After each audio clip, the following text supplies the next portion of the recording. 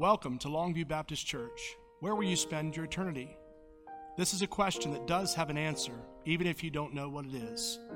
I am Pastor John. This ministry is designed to prepare you for that day we will all face, our last.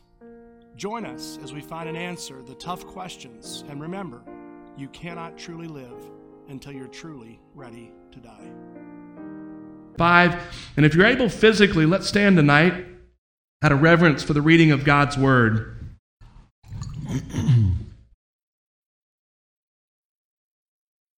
The Lord's servant must not quarrel, but must be gentle to everyone, able to teach and patient. Instructing his opponents with gentleness, perhaps God will grant them repentance, leading them to the knowledge of the truth. Father God, hide me behind the cross tonight, Lord, so that you might speak as only you can. Father, I'm so thankful tonight, Lord, that you're able to do exceeding abundantly above all that we can ask or think. We commit it all to you, and we ask this in Jesus' holy, precious, and righteous name. We pray. Amen. You may be seated. First part of 24 again says, so we got this whole picture right here is actually the whole context of 2 Timothy chapter 2, and this subsection is an approved worker. You know, approved worker must not be ashamed. It's talking about rightly dividing the word of truth. It's talking about all of these great fundamental principles spiritually of what a follower of Christ that wants to walk in the fullness of Christ, that's getting to the heart of the matter, those things of eternity, that matters of the heart. And that verse 24 again, the Lord's servant must not quarrel. And I'll stop there. Anybody, now, quarrel, that's the old term. A dear friend of mine, y'all know Dan Brown. Dan Brown uses that word quarrel. He doesn't say it. It's just the way he talks now. But a lot of that, kids will say, quarrel, what's that? Arguing. Argumentative. You ever met anybody that, I don't care what it is, you can look and go, wow, what a beautiful blue sky. Oh, it's not blue. It's actually it's a refractory, just Stop. Oh, wow, that's really cool how that's neat. And the fertilizer. Oh, no, the fertilizer. And no matter what, I've known a mountain of people like that in my life. No matter what it is, no matter how, they're going to argue with you about everything. It doesn't matter if you're a master in whatever it is. You could have gone to school and have your PhD. Oh, no. You're wrong. They know it better than you. Anybody ever known somebody like that? It's discouraging, isn't it? Because what you realize is you can't have conversations with someone like that because no matter what, everything's going to be about them trying to prove to you how intelligent you are or how intelligent they are and how foolish you are. And see, first thing as a question tonight, first application, do you like to argue and always be right? And then my question to you would be why? Now, if we're talking about the things of the Lord and you do that with a good spirit, praise God, because I think good theological debate is good. Now, I want to get to the intention of your conversations, making sure that you're truly seeking script or you're just trying to prove a point. Because if you're just trying to prove a point, just stop. Stop talking and sit back and listen a while. Because when you're just trying to go into everything with the desire to be right, no matter what, all the time, you know what you're doing? You got the wrong heart. Because we're a family, we're brothers and sisters in Christ, and by the way, if you don't know this or not, we're all actually working towards the same objective. I hope. Amen? We've got this. That's why in churches, I actually talked to a brother in Christ today who is in ministry, and he actually is just discouraged. He called me up, and I actually told him, thank you, Jesus. If I was where this person was, church, y'all would see me on the front page of the newspaper because I don't even know how I could handle the things that this person's dealing with. The attacks are so catastrophic and so demonic. It's as if there's a big hotbed of demonic activity that this dear brother, in all great desire to want to minister and do the right thing at the right time, has just gone and done a belly flop in the middle of this wickedness. And sadly, it really sounds like there needs to be some godly death that occurs. Some people are going to have to die before you're going to be able to be effective in the ministry you're in. Because he's just sharing story after story about people in there that are basically, oh no, I made the tea here, I make it better. You will never make the tea. It's those kind of arguments. It's the arguments of, no, I don't like the way you teach, I don't like the way you preach, and I'll never like it just because it's you. And brothers and sisters in Christ, that right there is a spirit. I told him, I said, brother, I'm going to be honest with you. I think you're late to the program. You should have left a long time ago. Because where the Spirit of the Lord is, there is what? To God be the glory, amen? And I say that with all true sincerity. Where the Spirit of the Lord is, there is peace. When you have people trying to undermine you for no reason at all, I can just tell you what, you smell the breath of hell. That's what you smell. And there's no desire to have unity. And this is, I guess it's one of those things when you get, you know, y'all, many of you guys are my age and older. When you just want peace. You just want joy, and you want union, and you want to be excited with each other, and you want to be thankful about the opportunity to worship the Lord. Because I wasn't born yesterday. I recognize that if I go from the scriptural interpretation of the time that I've been given, we got a lot of people in overtime here, but I've only got about 24 or 5 years left, and then I'm getting ready to jump over the time God has given us, and then I'm in overtime. And once you get past that time, you better wake up every day and say, Lord, thank you for this extra bonus day, because we're not promised this. Why in the world, when people are 70 and 80 years old, that this is what my brother's dealing with, are they arguing and just causing all this dissension and factions? We're all knocking on heaven's door, amen? Can you imagine being an agent with which Satan used to bring disunity? By the way, Scripture speaks to it, so somebody needs to do a series on that. I told my brother, might need to do a little series on people that are coming in, because what does it say? The bitter root comes, and be careful, because it will what? Defile many. Defile many. And that's the sad part, though. So you got these argumentative spirits. This is not the Spirit. And when I talk about this, I'm talking about the Spirit of God. You might be walking in spirits, the spirits of the enemy. You might be dealing with oppression. External followers of Christ cannot be possessed. Amen? They can be oppressed. That's an external.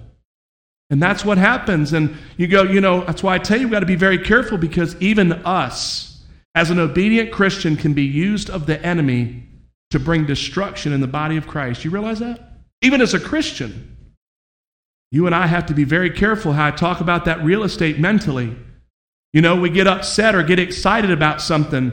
We go, you know what, we're going to replace the carpet at church, and you're on the committee for it, let's say. And, everybody agrees that they want to have a gray, or they want to have a whatever, doesn't matter to me. But, and all of a sudden you get a thought, in my old church we had pink carpet, and I'm not doing anything but pink, and everybody needs to understand that pink's the only color we should use, and that's what and I'll tell you what, I'll do every and anything I've got to do to make sure we have that color carpet that I want.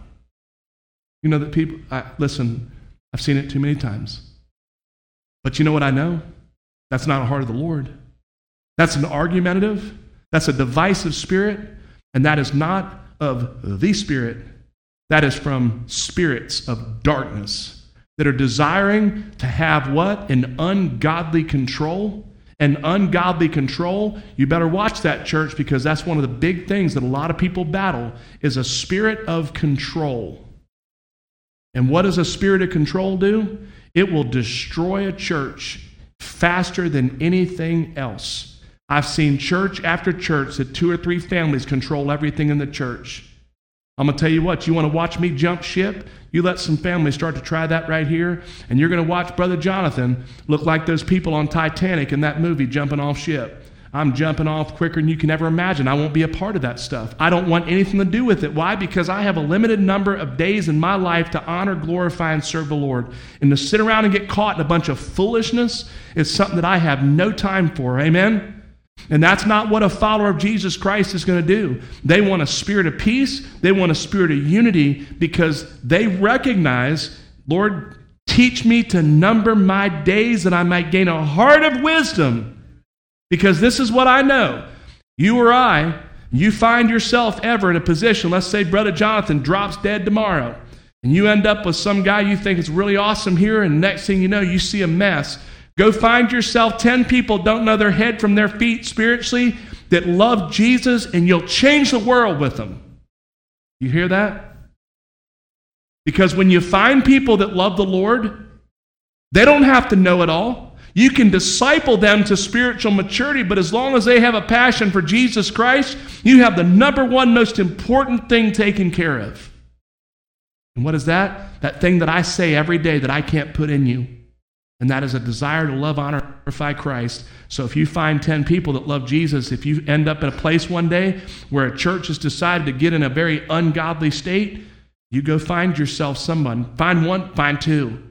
And you know what will happen? God will bless that, and you can end up changing the world for Jesus Christ, because where the Spirit of the Lord is, there is peace. Where 2 or 3 are gathered in my name, what?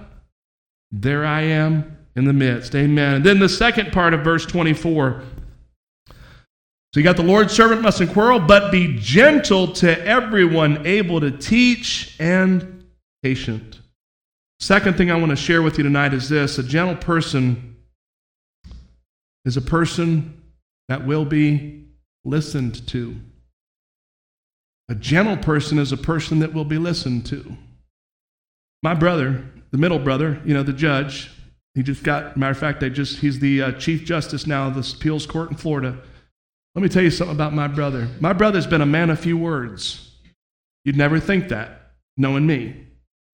My brother's a man of few words. But let me just tell you something about Tim. When Tim Osterhaus speaks, I don't care where you're at, everybody listens. You know why? Because when Tim Osterhaus speaks, he has thought an unimaginable amount of time on what he was going to speak, and when it comes out, it's something you want to hear. Because he just doesn't talk to fill time. He never has, and unless he gets a brain injury, I don't think he ever will. He's a man that does not ever forward emails. He doesn't forward funny jokes. He has never, ever, one time forwarded or sent anything to me. I'm his brother. My father, my mother, my other brother Dan, not one of us has he ever sent anything to. You know why? Because he wanted his testimony to be above reproach. There'll be nobody that can come and find in the archives of the internet, oh, what he sent is not there. And the great thing is, he's that gentle person, and he's a person that's listened to. You don't have to sit there and listen for the next. You know what Whoppers are, right? Anybody know what? No, I'm not talking about the ones from Burger King. You know what I'm talking about? It's the person that tells that salacious story. And you sit there and go, that's not even physiologically, psychologically, or anything for that matter possible. And you sit there and listen and go, we got a Whopper on our hands. It's that fish story. They went to the lake and they caught a fish. The problem was either they had a set of magnifying glasses on their eyes, well, they're just outright lying to you. But no, remember, they didn't do it on purpose. It's just a Whopper. It's a story, and the problem is what happens is it begins to take the fuel out of everything else you say. Got to be careful what you talk about.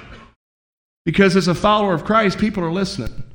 And if you're telling stories that are not true, you might think you convince them of the validity or the reality of the story you're telling, but I promise you one thing, people are not as foolish as you think they are. They will sit back and they will end up relegating you to the place of no listen to anything because what you're saying is not true. And we got to be careful because that person that has that gentle spirit, think about how important having that thing. Make sure when you say something that you have some background for what you're saying. Make sure it's true. If you caught a fish this big, if anything, make it look. You know what I've tried to do? As a matter of fact, I'm finding that even more and more now. If I don't know exactly the number, I try to make it smaller than it is because I don't want to overestimate. Remember that? When I told you guys about that person at the car fentanyl, and the state trooper pulled over that truck and in the front of there, and I was a little bit nervous because when I said it, I thought 30 million's a lot. I might have been wrong on that, and I think I told you guys 10, 5, 10, 20, whatever it was. It was actually 30 million. So I'd underestimate it because I didn't want to overestimate. I don't want to be that person that says that salacious story that you go back and go, that wasn't true. Now, anybody can accidentally get into something, but if you're not careful, all your stories can end up having something that will take all of the validity out of your stories. Be very, very careful. Be that gentle person that when you speak truth, you speak wisdom, and you will be listened to. The same is true as a follower of Christ. If you gut your testimony, those people at your work, they won't listen to you. If you are speaking about how much you love Jesus, but yet your mouth is throwing out foul, vulgar, your attitude's terrible, what are those people at church or those people at your work going to see about you? Tell me. Are they going to go, I see all that they're doing there, but I hear them talk about the Lord, so that's what they really are. No. They're going to define you by what's coming out of your mouth and those actions that you're living in front of them. That's your testimony. Do you hear me? You act out and live out your testimony every single day.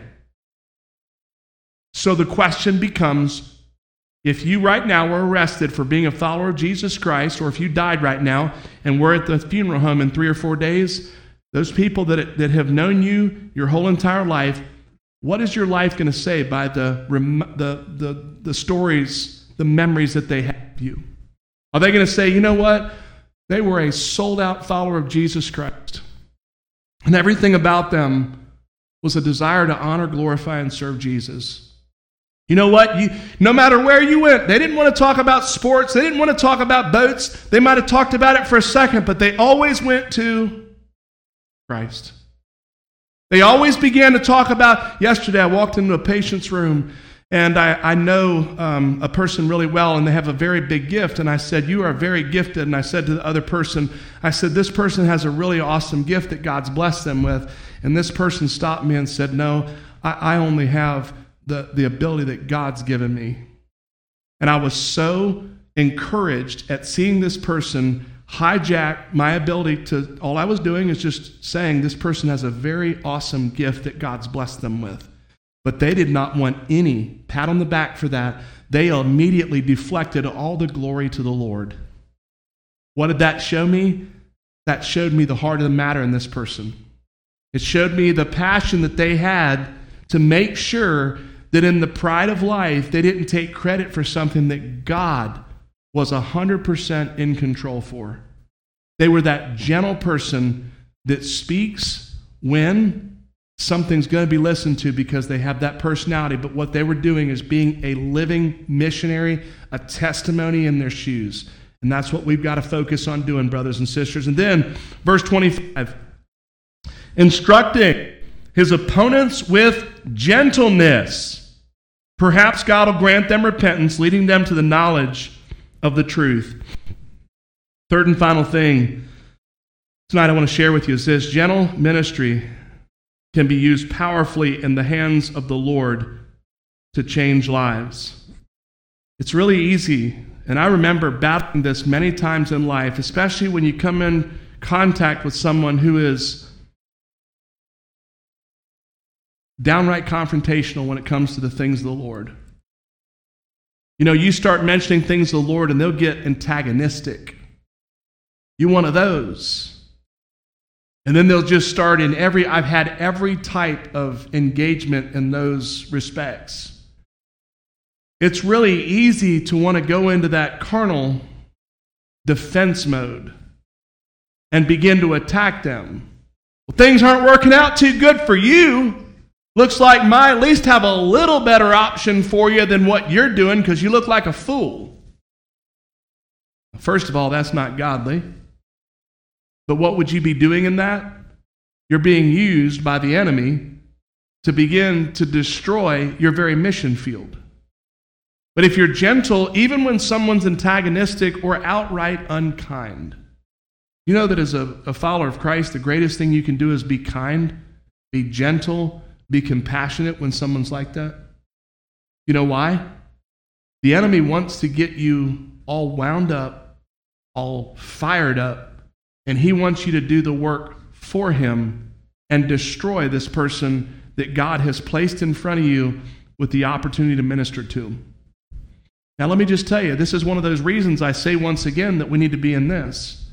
Because right now, if you've not been in this and you've not been in prayer, and that person comes up to you who's antagonistic to the things of the Lord and is downright argumentative in every respect, if you've not been in this and you haven't been doing this, you are in no way ready to be ministered to minister for the Lord. Matter of fact, you need ministered to, because as a Christian, let me tell you what we are. We're sponges. Anybody ever heard this analogy?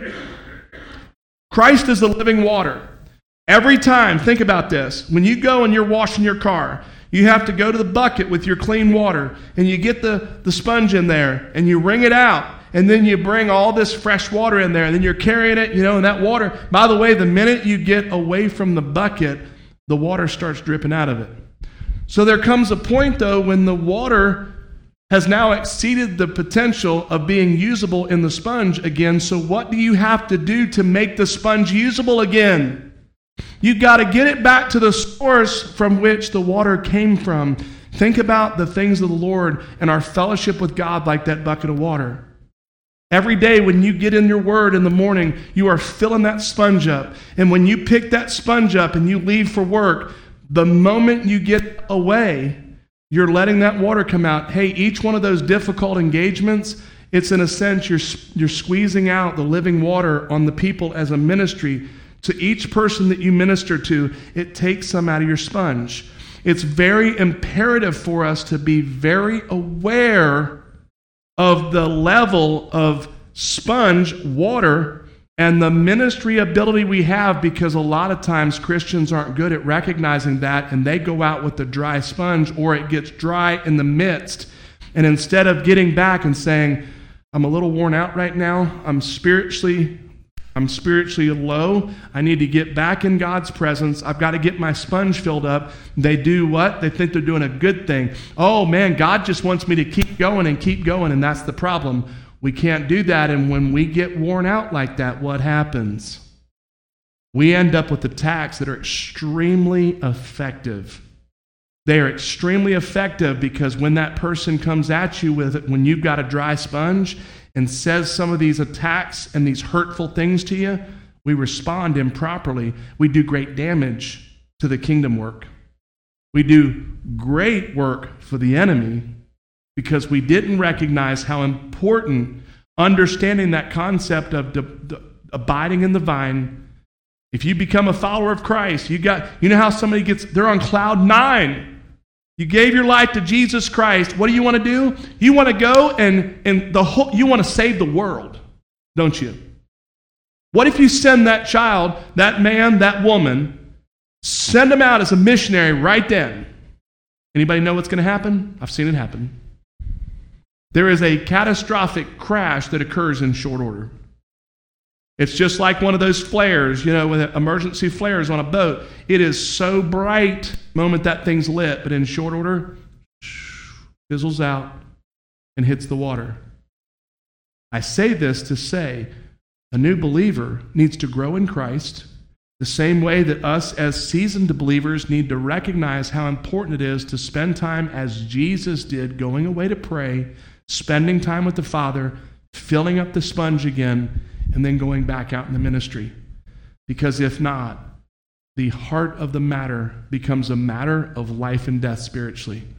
It's so dangerous, but so important for us to focus on realizing the heart of the matter is getting in and dwelling in God's presence, spending time continually in the Holy of Holies, meaning right at His feet in the throne room. What are you doing there? You're sharing your hurts, you're sharing your heartaches, you're sharing your passions, you're sharing your desire to be used of God. You're sharing with Him your insecurities. You're sharing with Him the struggle you're having with the prodigal child, a mother, a father that's resistant to the gospel. You're sharing with God your desire to be a solid testimony and to run the race faithfully to completion.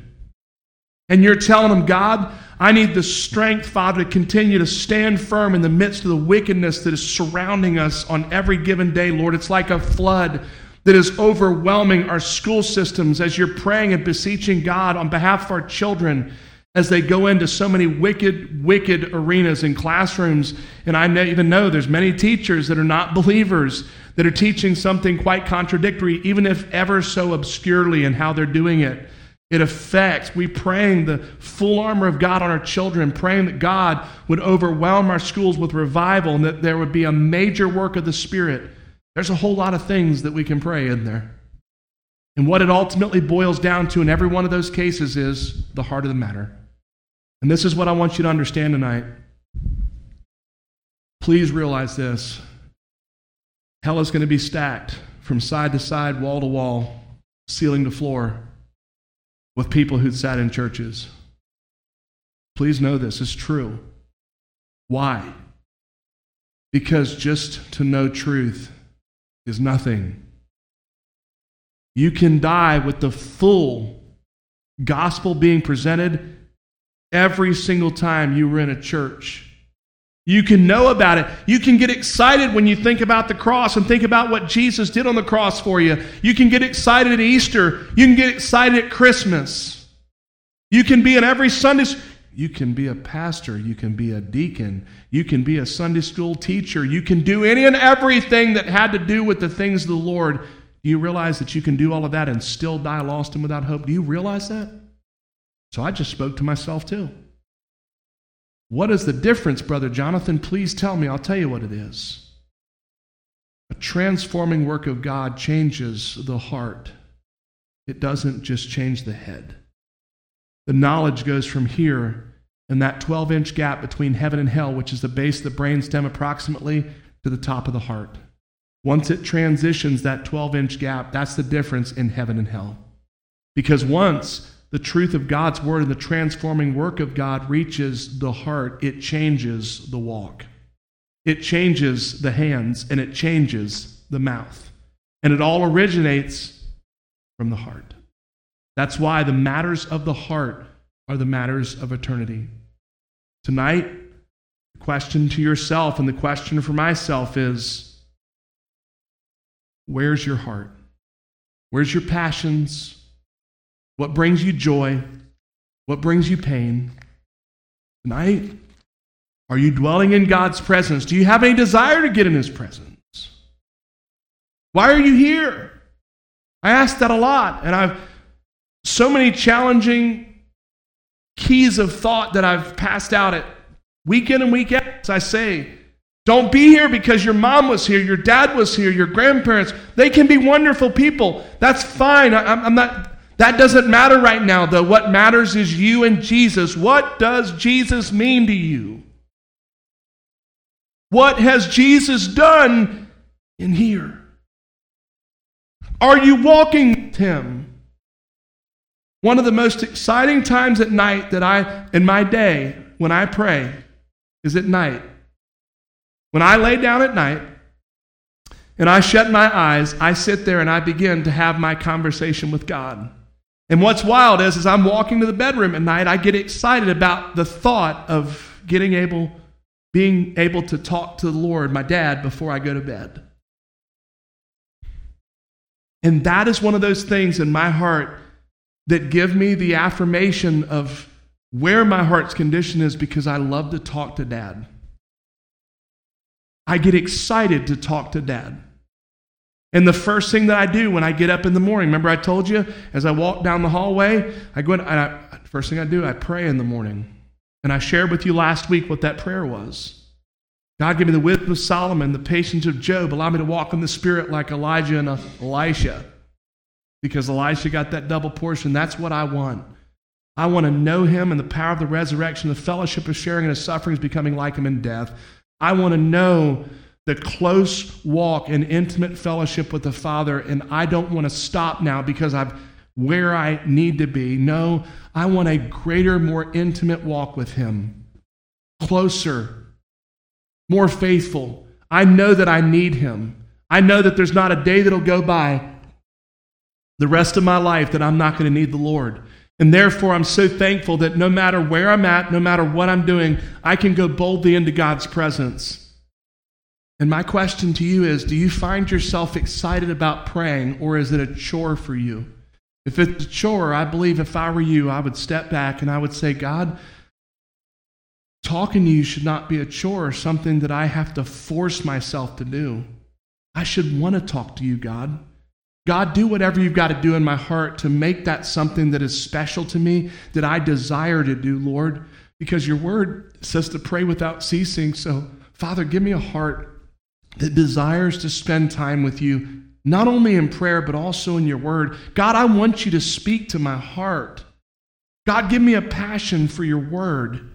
Lord, I know I can't be the man of God that you have created me to be if I am not in your word and allowing you to speak to everything that I need spoken to. God, give me such a passion for your word that I'm having a hard time getting out of it to have engagements with people. Church, if you're on that phone 2, 3, 4, 5 hours a day, you're not in God's word, please tell me what's going on. You're showing with your passions where your heart is. Where your treasure is, there's your heart also. Where's your desire? Where's your passion? Where's your purpose? What's your plan? Tonight I want to challenge you during this invitation to ask yourself that question. Remember, I'm nobody. I'm nobody. You're not going to stand before God and have me go, oh yeah, they're bet. No. I'm just like you. God's called me to be in this position right here, and I do it with trembling because I realize the ramifications of it and how important it is and how important it is for me to be on point. And tonight, I have that question for you, though. Where are you in Jesus? Are you tracking with him? Are you walking with him? Most importantly, is your passion to love the things he loves and that things that gives God aches his heart? Are you praying that God would make those things ache your heart? Or have you not even thought about any of it? Why? Because you're more concerned about the current events and everything else going on. If that's the case, I'd encourage you to just pray, God, break me. That's the only thing that you can do at that point, because I can't put that desire in you. Tonight, the heart of the matter is the most important thing of all time, eternity, and space. And it is, what have you done with Jesus Christ? Because one day, by the way, you will stand in his presence, and there will not be a myriad of people standing there to comfort you and walk with you through that. You will stand there on your own merits. Or are you going to stand there robed in the righteousness of Jesus Christ because you knew him, you walked with him, you faithfully, fearlessly, and fervently served him to the day that he took you home?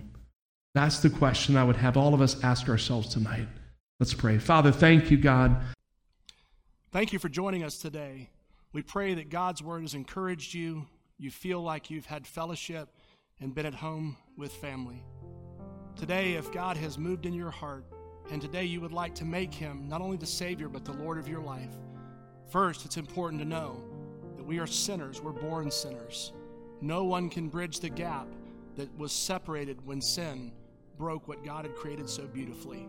If today you know you're a sinner in need of a Savior, and you know that Jesus Christ was born, lived a sinless life, and died on the cross to pay for your sin, today, if you want to, you can trust him as your Lord and Savior. It requires you to pray and in faith ask him to save you, to forgive you of your sins, to cleanse you, and you want to live for him. I pray today, if you do that you will reach out to us. We would love to get you connected in a church body, a church home, wherever that might be, and get discipleship around you so you can grow in this new life that you found in Christ. Read God's word. He will never leave you. He will never forsake you. God bless you.